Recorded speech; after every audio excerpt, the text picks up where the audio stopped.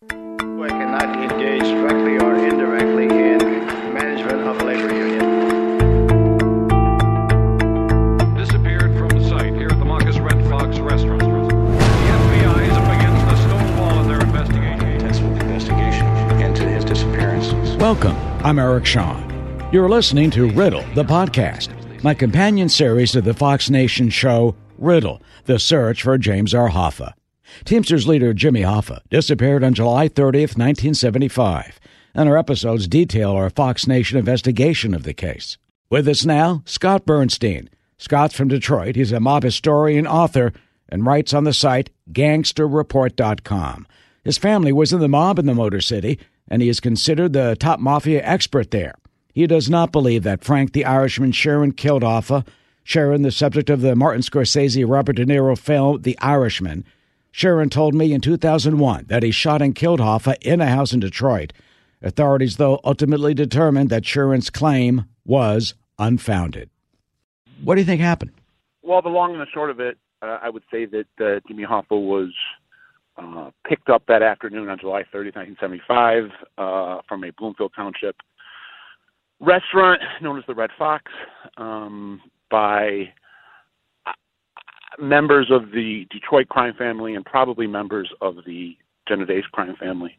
I believe he was taken about a 2 to 3 minute drive north on Telegraph to a house that was owned by a Detroit mob soldier who traced his gangland bloodline to underworld royalty back on the West Coast, named Carlo Licata.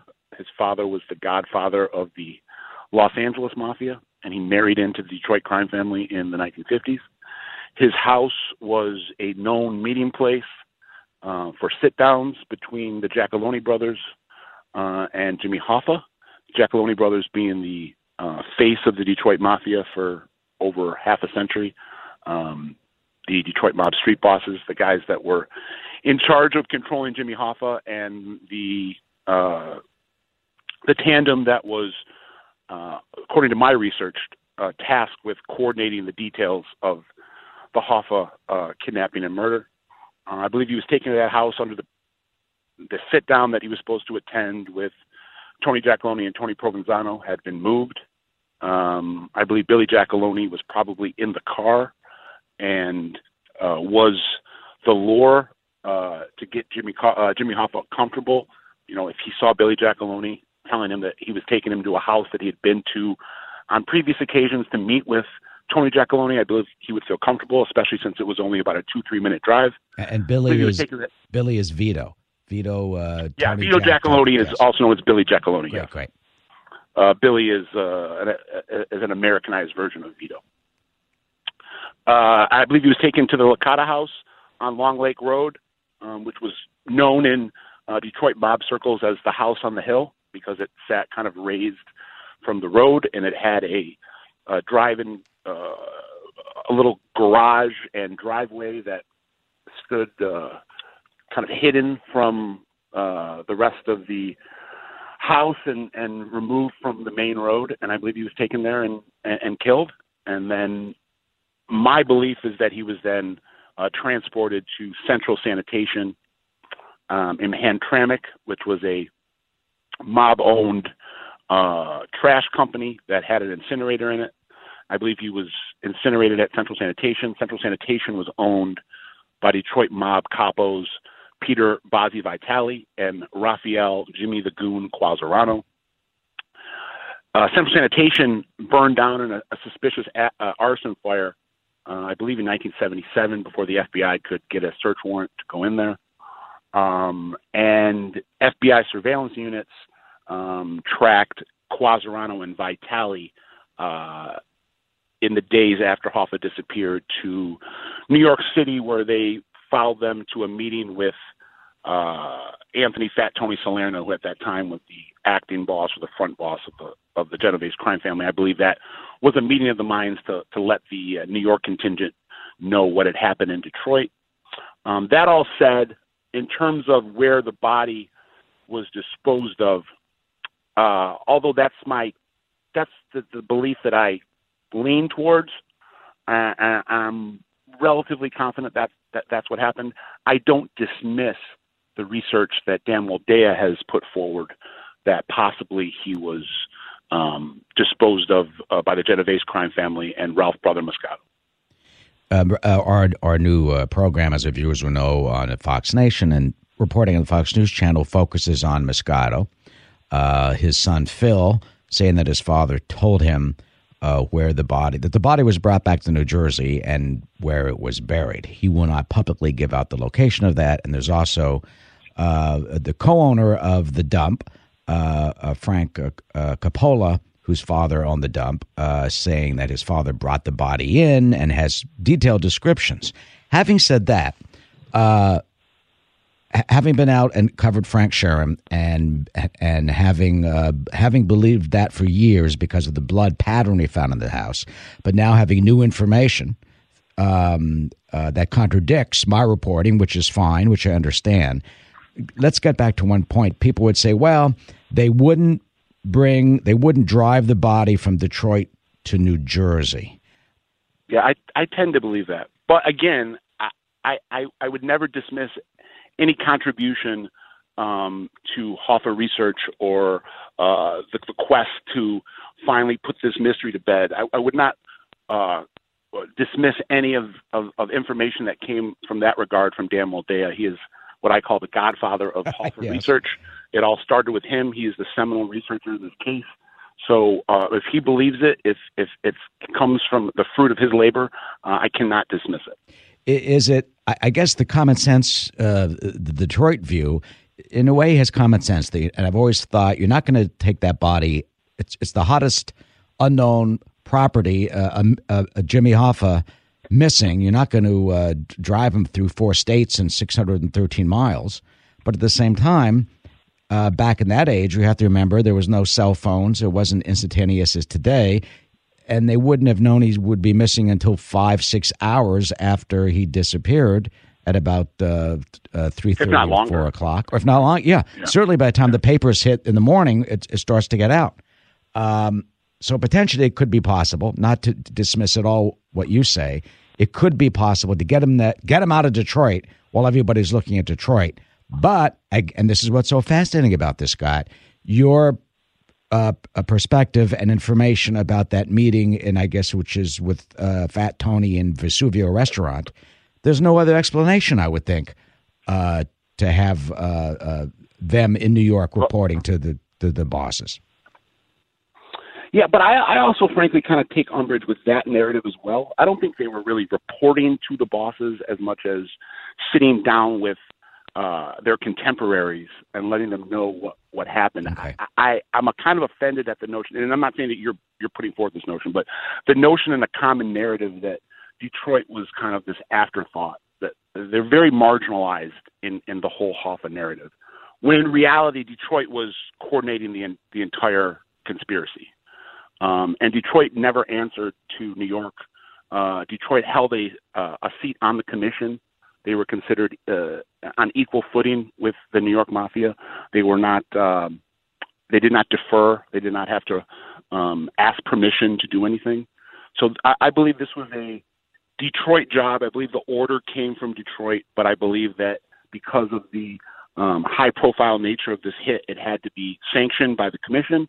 And in addition to the effort to get Hoffa out in the open, they had to use the Genovese and Tony Provenzano as kind of that carrot because of the long-standing beef between Provenzano and Hoffa needing to get Provenzano on his side to reclaim the Teamsters in the 76 election.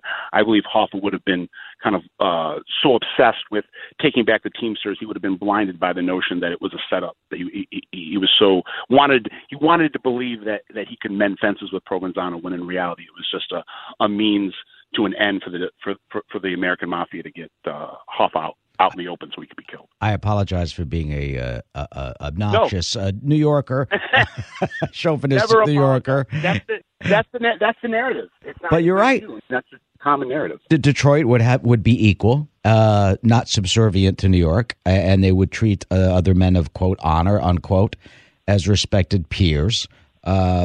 in that way. Delve into that a little bit, if you could, about the characters in Detroit. Hoffa was a Detroiter.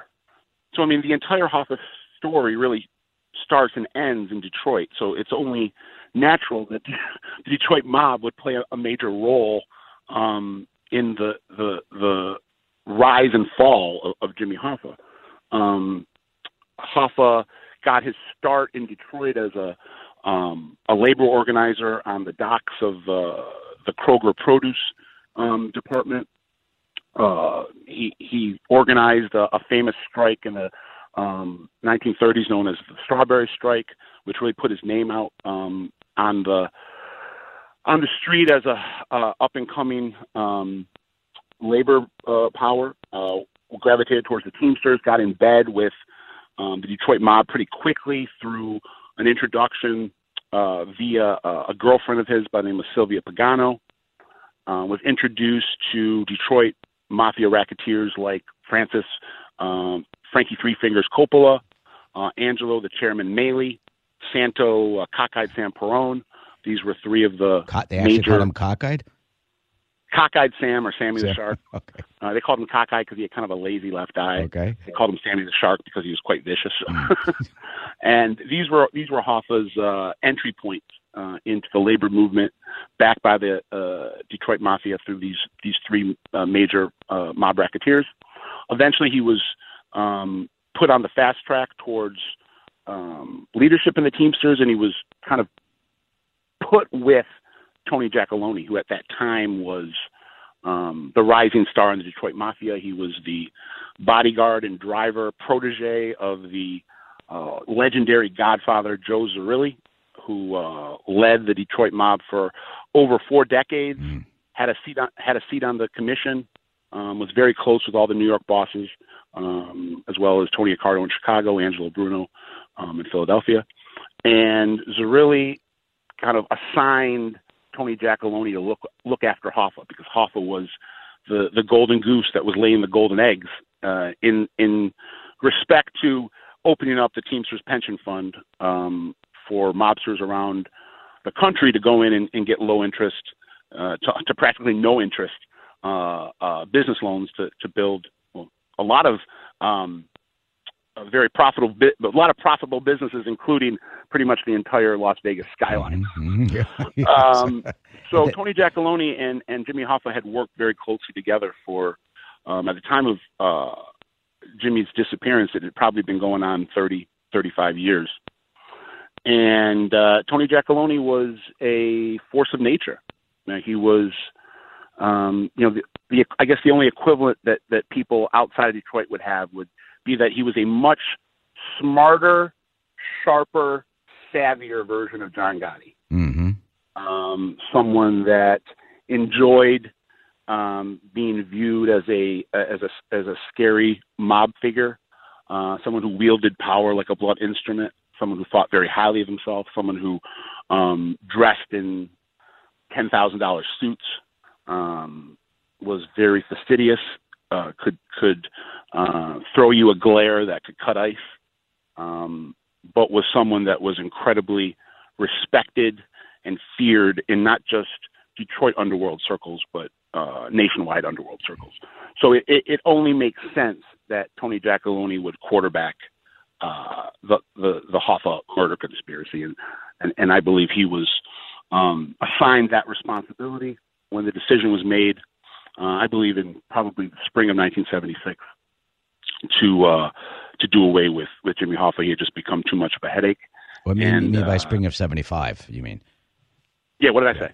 You said 76. I assume you mean 75. I apologize. Sure. Yeah. 75. Spring of 75. Yep. I'm confusing it with the year I was born.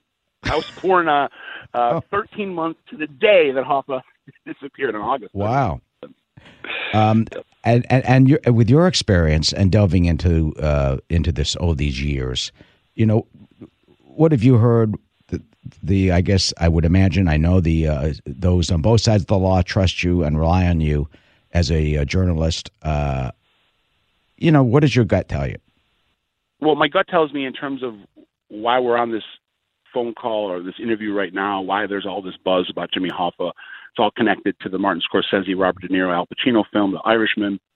And I kind of unequivocally, people on both sides of the law that I've interviewed, and I've interviewed dozens of current and retired FBI agents that worked the Hoffa case, dating back to when it was red hot in 1975, all the way up until now, because it's an open investigation, as well as probably over a dozen made members of the Detroit mob.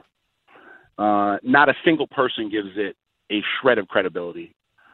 I've termed it historical blasphemy. I think this is just really doing a disservice to what the common and adopt what the accepted narrative will be going forward. I fear that in 50, 100 years from now, when kids are studying this in school, they will be referencing Frank Sheeran as the assassin in this case, when I don't believe Frank Sheeran would have. I don't even think there was the thought that bringing Frank Sheeran into this conspiracy. I don't think it was even on the table. I believe that's how far removed he was from the Hoffa kidnapping and murder. The Detroit mobsters are offended by the notion that they would have to, bring someone in to do their job. I've heard a couple people tell me, you think we needed to bring some drunk Irishman in from Delaware to do our own house cleaning? Mm-hmm. Like, the Detroit mob are masters of the underworld hit. They are experts at gangland murder. They have a PhD in how to murder and get away with it in American mob circles. We're going on, 100 years of the Detroit mob. Not one person has ever been convicted of a murder, and we're talking probably, over 100 murders in that 100 years. Wow. That's a record. Group that is. Yeah, this is a group that's incredibly well versed at homicide, how to cover up homicide, how to get away with homicide. The Giacalone brothers both died peacefully in their own bed, and they were suspects, both of them, in probably 2 to 3 dozen gangland homicides. So, these were guys that knew exactly what to do, how to do it, and how to get away with it. So the notion that they would have to bring in some carpetbagger, frankly, from Delaware to do that job is just, people think it's delusional. I mean, people around here in Detroit. Yeah. And people in the Detroit underworld. And other experts, I mean, a lot of other experts, too, join you in that consensus. And is there any sense of how he got into the Hoffex memo? Because if you read the Hoffex memo, it says he was in Detroit, which could make sense if he drove Russell Buffalino to the wedding. But I'm trying to figure out what else. I did read one FBI report that talks about him. I don't believe he was. I don't believe he was in Detroit on the day of the murder. I believe he was in Detroit that week, along with mob luminaries from around the country that were descending on Metro Detroit that weekend for the wedding of Bill Buffalino's daughter. So, I mean, you could probably put together a rogues gallery of 2 dozen prominent mob figures that were in Detroit that week. So the fact that Sheeran was in Detroit at around the time that Hoffa disappeared doesn't really mean much to me because of the surrounding circumstances. But I mean, he made it into the Hoffa memo because he was a heavy. He was a Teamster goon that did a lot of, or I should say, did Hoffa's bidding, or did some of Hoffa's bidding in the Philadelphia, New Jersey, in the Pennsylvania, New Jersey, Delaware area. He was someone that I believe was involved in labor-related murders in the past. So it doesn't necessarily shock me that he got mentioned in the Hoffex memo.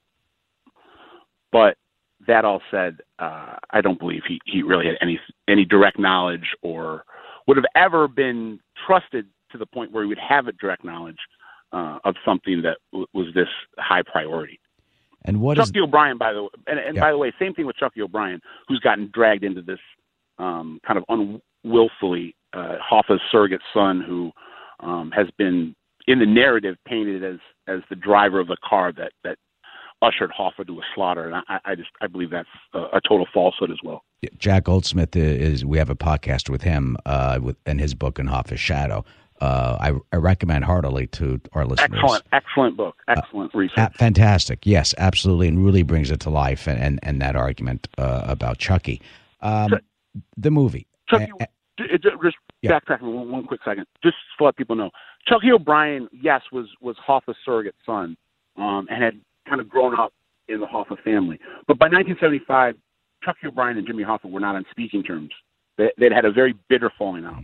So the idea that the Detroit mob, and this is being espoused by Sheeran as well, which to me undermines his own credibility.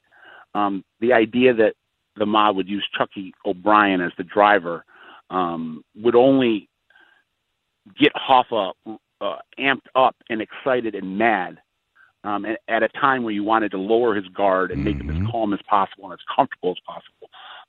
And furthermore, he would have never gotten into a car with Chucky O'Brien at that point. Yeah. So the notion that Chucky O'Brien helped get him into the car is ridiculous. Yeah. And to you, as someone who is so deep into this and has followed it and has such integrity, what is the tragedy, in a sense, and that may be too strong a word, but in the fact that this film is out with that type of narrative? The tragedy is that this is really the equivalent, in a lot of ways, to a political assassination. Hoffa was a de facto head of state. I mean, outside of the president of the United States, I don't think there was a more powerful person in America at the height of his reign as Teamsters president than Jimmy Hoffa. So this would be like, reading a history book, talking about, the Abraham Lincoln assassination or the JFK assassination and giving blatant falsehoods.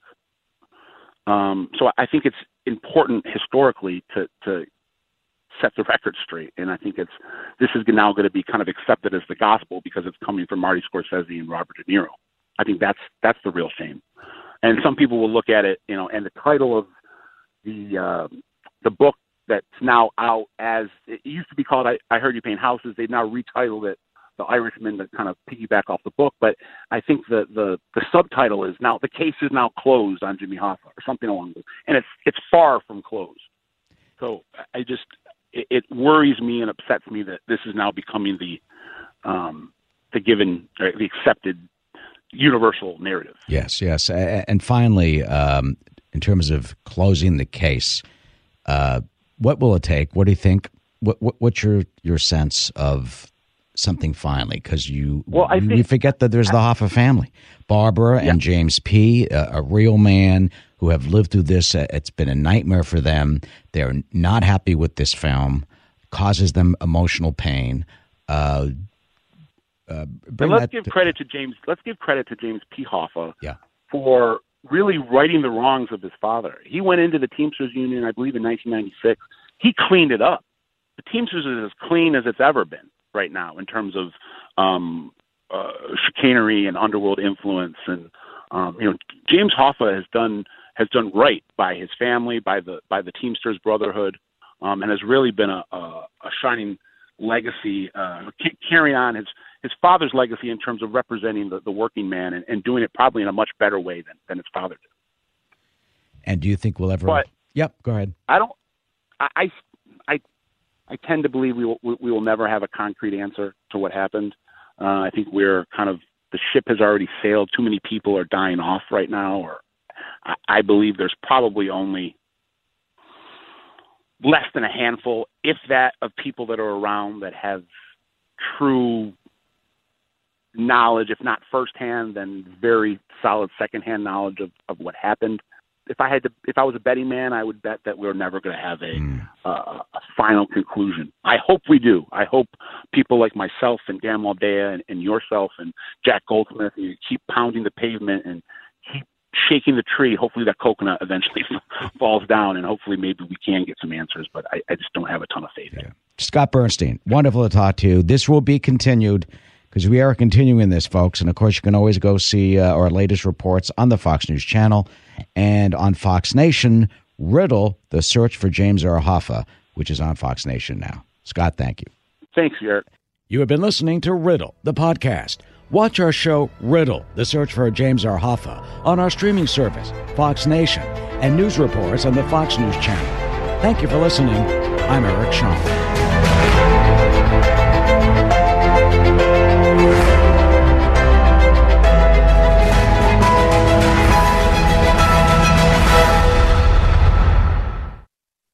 Kudlow on Fox Business is now on the go for podcast fans. Get key interviews with the biggest business newsmakers of the day. The Kudlow podcast will be available on the go after the show every weekday at foxbusinesspodcasts.com or wherever you download your favorite podcasts.